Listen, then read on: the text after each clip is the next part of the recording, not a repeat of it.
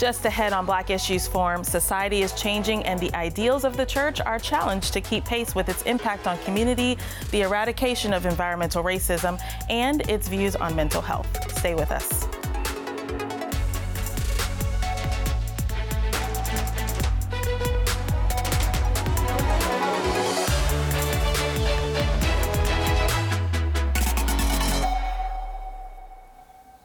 Welcome to Black Issues Forum. I'm Kenya Thompson.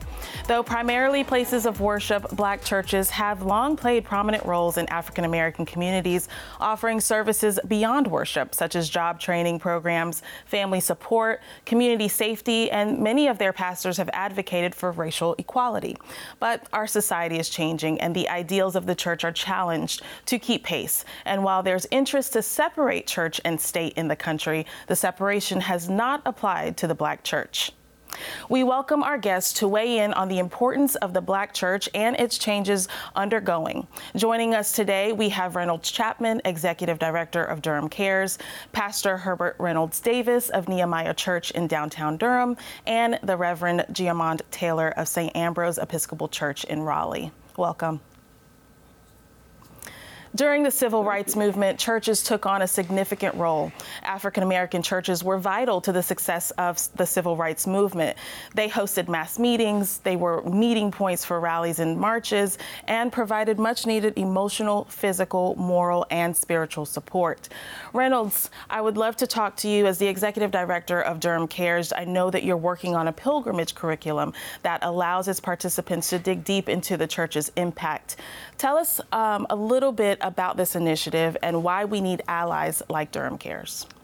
Yeah, so the pilgrimage curriculum actually started with a program that we do at Durham Cares called the Durham Pilgrimage of Pain and Hope.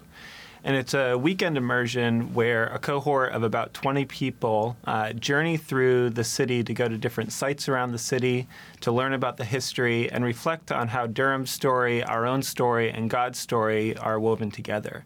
And we go to places, and the Black church is a really significant anchor and theme throughout the pilgrimage. We go to places like the Stagville Plantation, where the enslaved African community met to worship, and that was an act of resistance against oppression. We hear from civil rights leader Miss Virginia Williams, who was resisting against the segregation that we saw in Durham, and the Black church was really significant in being a place where that was organized, and Reverend Douglas Moore was one of the main organizers of that sit-in. And then we go through many different parts, the Hayti community, and even up until today. And we have Dr. Davis is one of our panelists on the pilgrimage, and he shares about how the history of Durham informs how we live faithfully now. And so the pilgrimage we've been doing since 2016, but during the pandemic, we decided that we'd like to offer this pilgrimage for people even when they can't go on it in person. And so it's a pilgrimage video curriculum. We partnered with Mastermind Productions to record documentaries of the different sites throughout the pilgrimage. And we're going to accompany it with a Bible study so that people can learn about the history of Durham and reflect on how it connects to their own story and God's story through this through a Bible study, through their church, through their small group, and things like that. Yeah, it's a wonderful pilgrimage and wonderful experience for those that participate in it. Pastor Davis Reynolds mentioned that you are part of the curriculum. The Nehemiah Church is right in the heart of downtown Durham, where much of the pilgrimage occurs.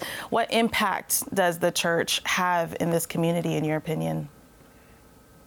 Thank you for having me. I think the impact of the church is vital. Like you said, we're located in downtown Durham. There are a plethora of churches that are downtown Durham, a number of them anchoring churches that I would call that. But I think the work of Nehemiah, we have been in downtown area for about all of our 26 years, but in that particular location for about 23. And so our particular work in downtown Durham has been helping those with food, clothing. Pre-pandemic, we actually for a couple of years ran a day center that allowed people to have access to computers and get out of the elements. And then also a number of the service providers, primarily homeless providers, could come in and meet with people in one of our spaces. So our effort, our work at Nehemiah really has been, how do we attempt to challenge what is, and to try to offer not just a suggestion, but try to offer hope and then also effort to bring about transformation. One of the things as a part of an industrial area or IAF organization, Durham Can, we talk about the world as it is and the world as it should be. And so part of our focus is how can we try to make Durham what it should be, a place that as it prospers, as it continues to grow and develop like we're seeing at astronomical levels, how does it rise and grow in a way that everybody in the city of Durham is able to experience some benefit from the growth? Because the challenge that we are facing, it's always been this way, I think, since I've been in Durham. You have the idea that people succeed, people prosper, but there have been pockets that have been lost or left behind. But I think over the past several years, and especially now, it's not just groups being left behind, but we also have the groups who are prospering at the expense of those who used to be left behind. So what we try to do is say, how can we help encourage people? How do we help try to meet those needs, whether it's food, clothing, connecting people to the various services, trying to offer help, but then also how do we challenge those who are benefiting? How do we challenge infrastructure and systems and people in power to actually say, hey, we need to be concerned about the least of these. Yeah.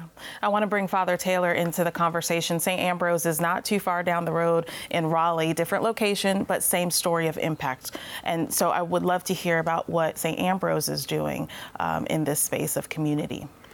The Black Church has always stood historically and currently in this space of not only ministering to those who are members within the walls, but also providing services to those outside of the walls of the church. And the same is true at St. Ambrose. In 2020, St. Ambrose launched a new community organizing power group called One Wake. This is in Wake County. Currently, there are 46 religious and nonprofit institutions that have an aggregate membership of 50,000. We knocked on hundreds of doors and talked to thousands of people asking about the community's needs and concerns. And we heard about job force development, education, and affordable housing. We've been working with elected officials and those running for office by having community forums to ask if our local municipality, which is Raleigh, would follow the lead of Wake County. We met with Wake County commissioners and encouraged them to start a homeowner care fund. Because when we look at property taxes in Wake County and Raleigh, particularly in the historically Black communities, property taxes have gone up as much as 400% in a 4-year period. And so this has caused gentrification, and people who bought their homes because this is the only place they were forced to live during segregation now cannot afford them because of exorbitant property taxes. And so we're working with the municipalities to make sure that funds are available so that people can keep their homes. So these are the types of things we're doing to hear the community's needs, and then also showing action by working with elected officials to change people's realities, as Pastor Reynolds Pastor Davis spoke about. Yeah. Racially segregated churches have existed within the United States since before it became a country, and they've lasted through post-slavery era and well into modern day age that we live in today. There are many reasons for the history and the continued prevalence of racial segregation in U.S. churches, including widespread and systemic racism, as well as geographic and denominational differences among the various religions. Churches like St. Ambrose and Nehemiah have made it part of their mission to eradicate environmental racism and economic injustice. Father Taylor, back to you. Talk to us about the work that your congregation is doing with the Healing Podcast. St. Ambrose is really ground zero for environmental racism. It's where the city of Raleigh dumped raw sewage for 70 years. It served as a de facto trash dump. And then this is the same area Raleigh zoned for black people to live during segregation. Flooding has been a problem and continues to be a problem. In 2021, St. Ambrose received a national grant for an initiative we call the Healing Pod, which is in 3 phases. The first is a podcast that deals with the history of environmental racism in the black community of Raleigh and how St. Ambrose has responded. Matter of fact, you can visit our website, stambrose.org, and that podcast will go live in the next few weeks. The second is an Ethiopian-inspired labyrinth. A labyrinth is, in the Christian tradition, is a way of praying with your feet. You walk and pray. And then the third is the Healing Pod itself. And we're using therapeutic gardens and horticultural therapy to bring about mental and emotional health to the community. We know, as we'll talk about later, that mental health in the black community has not always been at the forefront. So by inviting people onto our property, participating in the life and death cycle of plants, caring for plants, weeding, working with the licensed therapist who is also a horticulturalist, that this can help people deal with their own emotional processes, trying to bring mental health, mental awareness to those in the black community. I love it. It's a very interesting perspective and take on kind of that new church approach that I don't know has been explored as deeply before.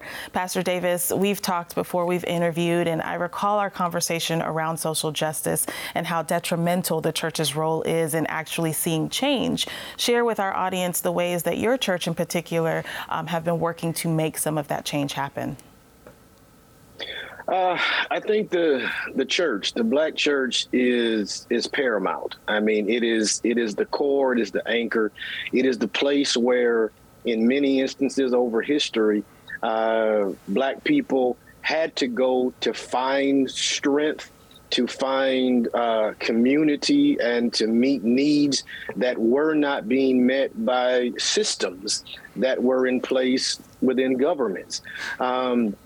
And so even with the passage of civil rights and things of that nature, it has not eliminated the need for the black church to still be a clarion voice and still be one that challenges systems. Because oftentimes we have elected officials, people in power. They love to come to our church when it's time to get votes, but then they like to avoid our church when it comes time for accountability. And so our churches have to be places where members, as Reverend Taylor said, members come and get ministered to. They find words of hope, encouragement, words that keep them pushing and going forward. But also the church has to be responsible to pastor or lead the community. Because though there are people who may not don our doors to worship with us, they're still looking to the church to say, hey, I need help with this. Hey, I'm confronted and challenged by this system. So the church has to have relationships that actually are in ways that can be utilized to bring about change, which means what? Something that we always teach in Durham Can and other IAF organizations. We have no permanent enemies, no permanent allies, just permanent issues. So the idea is there are times in which the black church may side with people in power about what's being done, but other times the same people that we held arms with, we may have to challenge the decisions that they've made, challenge them to say, hey, you are doing some things that only benefit one prospering community or one sector of people. So the black church has to keep its finger on the pulse to be able to hear from people within and without, but then also keep that prophetic edge that says it is our job to stand up, to speak up. We often talk about being the voice for the voiceless. Well, that's only part of it. I also think we have to be a place where we empower people that have no voice and help them to find their voice. I think when the black church is only speaking on behalf of the voiceless, it carries with it this savior complex that can end up being problematic. So what has to happen, I think, is not only do we hear from those who are affected by systems, structures, policies, and planning. But also, how do we encourage those people? How do we empower those people to say, hey, we'll use our power to help get you to the table, and we'll stand with you. But you have to speak. You have to share your story. Because why? What usually works? It's hearing people's stories that ends up transforming lives. And so churches are places where stories are shared, stories are developed, but also where we are creating new stories. How do we work in a way to help create a new narrative? Right.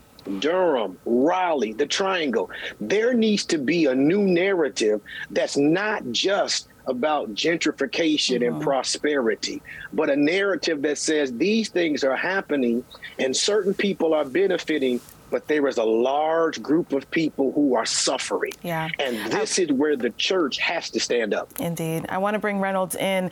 One thing I love the most about Durham Cares is the beautiful relationship that you've built within the community. For example, with Pastor Davis and Nehemiah Church, telling the stories that Pastor Davis just talked about, the unheard stories. How important is it to hear these stories and how far does it go beyond the Black church?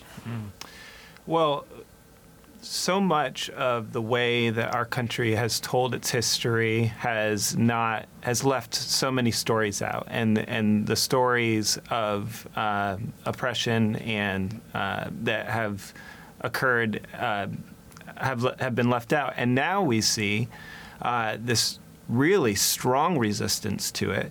Now that that critical race theory has become this organizing principle to many politicians. And then what happens is they call everything critical race theory, and you can't tell any history that is truth-telling. And we've been doing the pilgrimage for many years now, and it's a great opportunity to just encounter these stories and encounter the truth about the wrong that has been done throughout our history by people who have created these racial categories of white and black and have called themselves white and contributed so much violence and oppression. And now with that strong resistance against that, we have to tell these stories. And particularly us white people have heard very little of these stories, and with the pilgrimage, we're trying to find ways that people from many races can come together and hear the powerful stories of resistance and justice that the Black church has told and has done, and also to be honest about the wrong that white people have done and confess and repent and be transformed. Yeah, and I'm a firm believer that in telling your story, there's healing. In a study conducted prior to the pandemic, it was found that 90.4% of African Americans reported using religion as an escape when dealing with mental health issues. But the Black church hasn't always been readily accepting of embracing the mental health needs within our community. Question to you, Father Taylor, you've coined this as the modern day leprosy. Elaborate on that. I invited Dr. Janae Avent Harris, who's a professor at East Carolina University, and her research is around the Black church and mental health. And as she was giving some results from her talking to different people, people were saying, these are Black Christians, that whenever someone is dealing with mental illness, you need to stay away from them. You don't know if they will snap on you.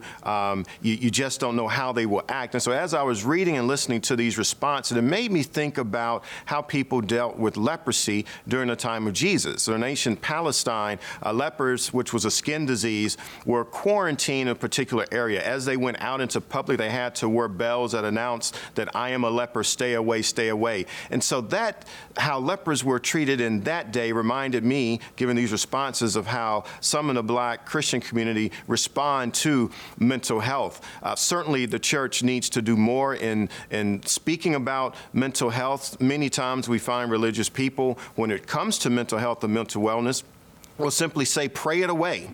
And yet, when someone is diagnosed with cancer, or if you fall and break your foot, most people will go say, see a doctor, and not pray it away. And so we need to have that same reaction with mental health and wellness, that people need to go and talk to trained experts, psychologists and psychiatrists, to get the help they need, the same way you would go get help when something physically happens to you.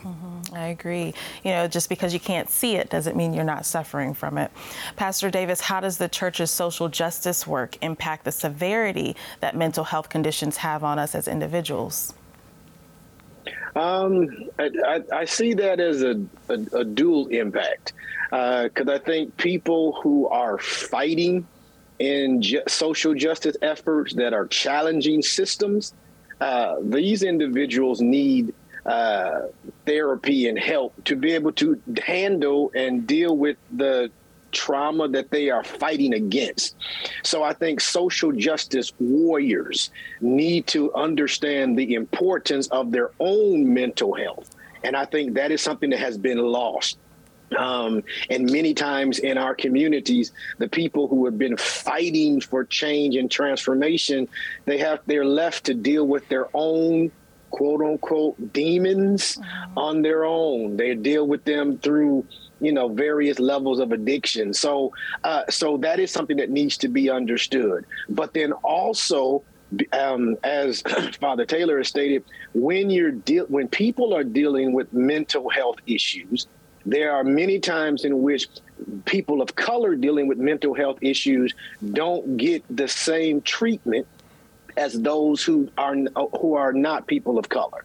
And so, how many times do you hear about the young man who's having a mental health breakdown? The police are called, he's shot and killed because he's black. But the white man is able to be sent somewhere for treatment. So the idea is that social justice and mental health is very important on those two levels. The people who are engaged in the daily fights, are they doing the thing necessary to help themselves handle it mentally? But then also the people in the community who we're finding are more and more people dealing with it. Are they being handled and treated in a fair and equitable way? And many times it is not. And so it is that much more important to have therapists of color who people can relate to, who are connected to our churches, who are people of faith, so they can hear that it is all right for me to go see somebody, because it's ultimately important, not just to my now, but to my future. Yeah. Reynolds, I'd like to think of the pilgrimage as generational healing work. What impact does that have on mental health and the outlook of healing from that? One of the things that we're able to do with the pilgrimage is at the same time go into the communal, systemic things that have caused so much unhealth, mental unhealth, the violence and the oppression that have made people need mental health support. And at the same time, people go on a personal journey when they do it. They look at themselves and say, how does this connect to my own story? How does this connect to my own need for healing? And I think it's really important to have these opportunities, like Pastor Davis was saying, to not just plow in to do work together, which we need to, there's much work to do, but also to have time to reflect and say, how can I go through my own healing? And there have been some great writers who have talked about how we bear in our body the impacts of racism. Resmaa Menakem's My Grandmother's Hands is a powerful story that talks about how we bear that in our bodies. And so I think that it's important to do that work at the same time, whether it's the pilgrimage or whatever kind of journey you're going through. I've seen just a powerful transformation when we address the systemic realities that make us unhealthy and address our own personal need for healing. Yeah. Last question to you, Father Taylor. Someone's out there and they've been hurt by the church and they're not sure if church is the right way to go. What would you say to them? I would say if you have been hurt by the church, that is certainly unfortunate. And there are so many resources, not only to mental health, but overall health. And so if you're dealing with any type of mental situation, there's, of course, the National Mental Health Alliance. There are certainly local organizations as well. The most important thing is to go and get the help you need, whether wounded by the church or not. Get the help you need, because your health matters. Quick round robin. I would love for Reynolds for you to share how people can find out about the pilgrimage, Father Taylor, about the podcast, and then Pastor Davis, how to find Nehemiah Church. So quick round robin. I think we've got about a minute left if you guys would love to share that information. Yes, so if you are interested in the pilgrimage, you can go to durhamcares.org and learn about it there. I'll also mention that we are having Lisa Sharon Harper come to do speak at a breakfast for us, and she wrote an incredible book about some of these topics called Fortune, where she looks at her own history and our country's history and sees how we can seek reparations through that. So find out more at durhamcares.org. Wonderful. Father Taylor? The Healing Pod, go to our website, StAmbroseRaleigh.org, to hear about the podcast, the Labyrinth, and the Therapeutic Gardens. All right. And Pastor Davis? You can find our church online at visitncc.com or on Facebook, Nehemiah Church, Koji. Wonderful. Reynolds Chapman, Pastor Davis, and Father Taylor, thank you for your continued work and dedication to re-energizing the Black churches within our community. Thank you. Thank you. We also want to thank you for watching and invite you to engage with us on Twitter or Instagram using the hashtag Black Issues Forum. You can also find our full episodes on pbsnc.org/Black Issues Forum or listen at any time on Apple iTunes, Spotify, or Google Podcasts. For Black Issues Forum, I'm Kenya Thompson. I'll see you next week.